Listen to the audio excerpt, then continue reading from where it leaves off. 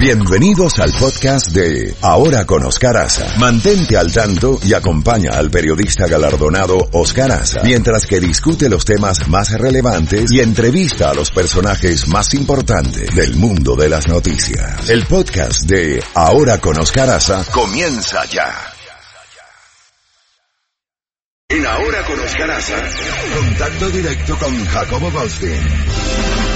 7:32. Bueno, Jacobo, qué semanita. Al mediodía se inicia formalmente el juicio político y constitucional contra el presidente de los Estados Unidos, y ya ha habido declaraciones del equipo de defensa en el día de ayer, donde dice esos abogados que todo esto es una peligrosa tergiversación de la Constitución, que el Senado debería condenar rápida y rotundamente y debería ser absuelto de inmediato. Ahora bien, lo que hemos leído un poquito de derecho, sabemos que la primera acción de un equipo de defensa es tratar de que el juez desestime el caso antes de ir a juicio, y eso es algo rutinario en este caso. De todas maneras, Chuck Schumer advirtió de un encubrimiento con el plan de Mitch McConnell que podría derivar en jornadas consecutivas de 12 horas. ¿Cómo ves las cosas hoy? Bueno, definitivamente estamos llegando a un lugar clave mientras el presidente Trump está en el Congreso Internacional Económico Mundial que se está llevando a cabo en Davos, Suiza. Aquí están las cosas poniéndose al rojo vivo. No cabe duda de que Mitch McConnell, el líder de la mayoría republicana, lo sabemos todo, lo hemos visto todo, él está totalmente con el presidente, y una de las cosas que están tratando de hacer es apurar esto para que se acabe lo más pronto posible. El presidente Trump ha dicho que él quiere que esto ya esté limpio cuando él se presente ante el Congreso en los primeros días de febrero para dar su mensaje anual a la nación. Estamos viendo las reglas que está metiendo el señor McConnell. Por ejemplo, le va a dar 24 horas en total a los republicanos y 24 horas en total a los demócratas para que presenten sus respectivos casos, lo cual significa que tienen 2 días, a cada uno le da 2 días, pero un total de 24 horas. Entonces, eso significa que vamos a tener audiencias de 12 horas que pueden terminar a las 2, 3 de la mañana, y esa es una de las cosas que Chuck Schumer, el líder de la minoría demócrata del Senado, está diciendo que lo que están tratando es de que el público vea lo menos posible, si es que quieren quedarse despiertos hasta las 2, 3 de la mañana.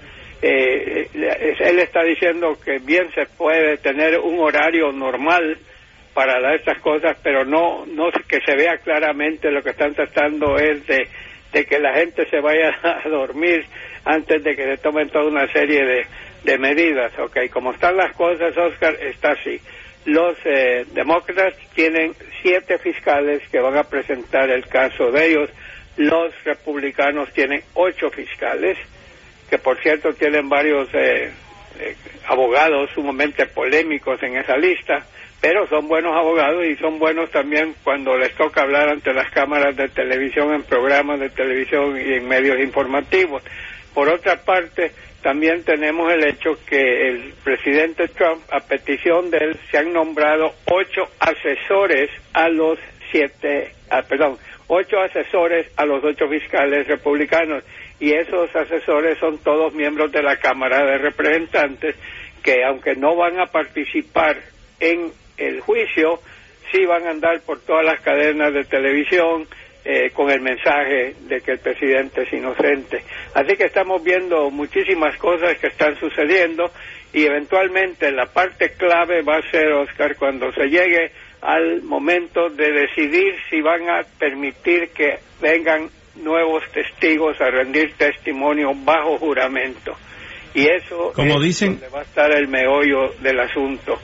Para que eso ocurra, los demócratas necesitan ganarse a 4 senadores republicanos, y vamos a ver si eso se logra. Pero no cabe duda que esto está como un campo de minas, bombas por todos lados, tratando de que esto sea terminado rápidamente y que el presidente salga ileso.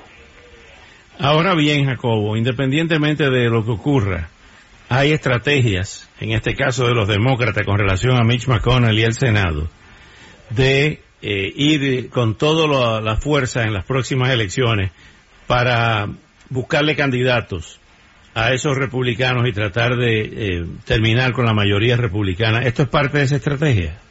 Sí, yo creo que sí, definitivamente. Ya se han dado cuenta que el Senado es donde se pueden parar todas las leyes prácticamente que emite la Cámara de Representantes, y eso es lo que va a hacer. Van a enfilar sus baterías definitivamente en conseguir más miembros del Senado y en obtener la mayoría. Vamos a ver si lo pueden lograr o no, y al mismo tiempo tienen que retener la mayoría que tienen en la Cámara de Representantes. Como hemos visto, todo esto se pone cada vez más al rojo vivo, y ayer, Oscar, hubo una bomba política increíble. De repente, el diario The New York Times saca un editorial preparado por los miembros del consejo editorial, que pueden ser, no sé, 6, 7, 8, en el cual ellos dicen que van a apoyar, que consideran las personas más aptas para ganar la presidencia por parte de los demócratas, que ellos creen que dos de los precandidatos, llamémoslo así, que están en la contienda, para ellos los mejores son Elizabeth Warren y Amy Klobuchar. No Joe Biden, que va arriba en los sondeos, no Bernie Sanders, que va en segundo lugar en los sondeos, sino que el periódico cree que los que pueden ganar, en este caso las que pueden ganar, ya sea Elizabeth Warren o Amy Klobuchar. Es la primera vez que yo veo que un periódico endose a dos personas para el mismo puesto, y sinceramente le dedicaron muchas páginas a esto, y es interesante leer cómo van analizando. Dice el periódico que entrevistó a cada uno de los precandidatos por separado durante muchas horas antes de tomar la determinación de anunciar esas dos cosas. Y hablando de esto también, la opinión pública americana parece que sí está a favor, primero, de que vengan más testigos, pero aquí tenemos la encuesta más reciente llevada a cabo por la CNN y el grupo RRS, que dice, 51 a favor, 45 en contra, dicen que el presidente es culpable y que debe ser removido del cargo. Repito, por 51-45 en esta encuesta, los encuestados dicen que Trump es culpable o es culpable de los delitos que se le acusa y debe ser removido. En segundo lugar, por 69-26%, el pueblo quiere nuevos testigos que comparezcan. Por 58-41% dicen que el presidente Trump abusó del poder, y por 57-41 dicen que Donald Trump obstruyó al Congreso. Así que se ve que la opinión pública está a favor de que este juicio se lleve y que haya más testigos, y que veremos qué va a pasar, pero Mitch McConnell puede hacer toda una serie de maniobras legislativas que no son ilegales, dicho sea de paso, pero que van en contra de la forma normalmente en que se manejan las cosas. Algo que me llama la atención, Jacobo, es que ellos han hecho un juramento de imparcialidad, y aquí no hay imparcialidad por ningún lado, ni por el lado demócrata ni por el lado republicano, y eso es algo que yo creo que le hace daño al sistema de la democracia representativa. Si usted bajo juramento dice, tengo que hacer una investigación imparcial, no se está viendo esa imparcialidad, por lo menos es mi opinión. No, estoy totalmente de acuerdo contigo. Yo cuando estaba viendo que todos juramentaron, primero juramentó el presidente de la Corte Suprema de Justicia, que es el que va a presidir este juicio, y él tomó juramento que va a ser imparcial, pero hemos oído a Mitch McConnell tantas veces decir que él está prácticamente casado con la Casa Blanca en esto, lo van a apoyar en todo lo que sea, y los demócratas se ve claramente que lo que están buscando es encauzar y sacar del poder a Donald Trump. Así que es un poco, no sé cómo calificarlo, Oscar, que levanten las manos y que juren ser imparciales, cuando en realidad ninguno de los dos bandos está imparciales, cada quien tiene definido lo que quiere.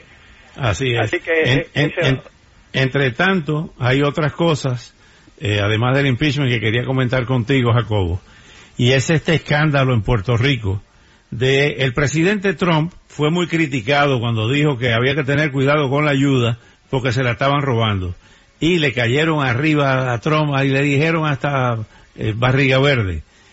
Ahora resulta que ha aparecido en unos depósitos en Puerto Rico, en la parte de Ponce, desde los huracanes en el 2017, agua potable que se dañó, una cantidad de equipos, de casas de campaña, de plantas eléctricas, de toda esa ayuda masiva que la tenían escondidas en almacenes.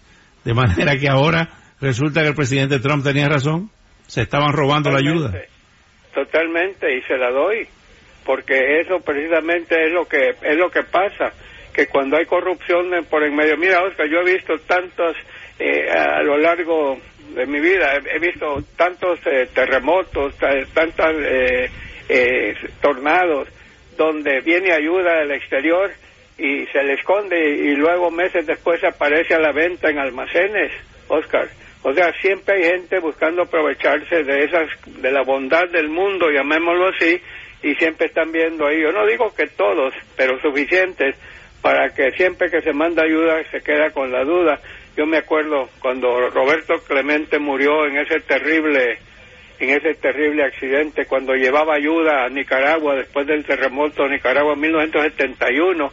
Él viajó en ese avión porque quería asegurarse que esa ayuda que él estaba dando llegase a manos para quien estaba destinada. Así que le doy toda la razón al presidente Trump en este caso. Tiene toda la razón. Y eso daña a Puerto Rico, lo daña enormemente.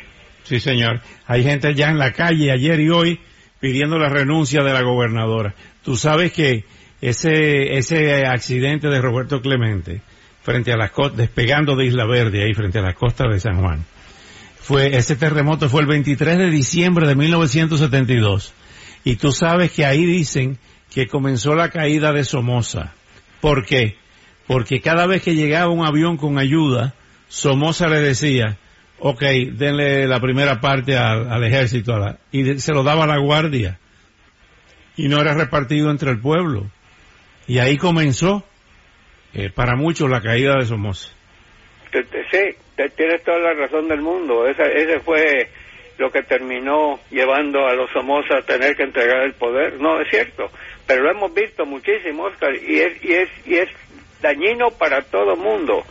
Pero la ayuda debe ser sagrada, Oscar, y debe llegar a su destino. No se manda para que unos cuantos se enriquezcan con eso o haya mercado negro. Ya sabes cómo se operan las cosas. Así que totalmente de acuerdo con eso. Déjame también, Oscar, tocar otro tema que creo que es sumamente interesante. El presidente está ahorita en Davos, Suiza, participando en el Congreso Económico Mundial. Oí parte de su discurso. Él estaba diciendo lo bien que anda la economía estadounidense, lo bien que anda la creación de nuevas fuentes de trabajo para latinos, afroamericanos, asiáticos, la tasa de inflación más baja que ha habido en muchísimos años, los índices de la bolsa de valores que andan por las nubes, y los arreglos que ha logrado, digamos, con otros países respecto al libre comercio, etcétera, etcétera. Y tiene razón, lo que ha dicho de la economía, no hay duda alguna. El problema estriba esto en la parte política, y vamos a ver qué es lo que va a pasar.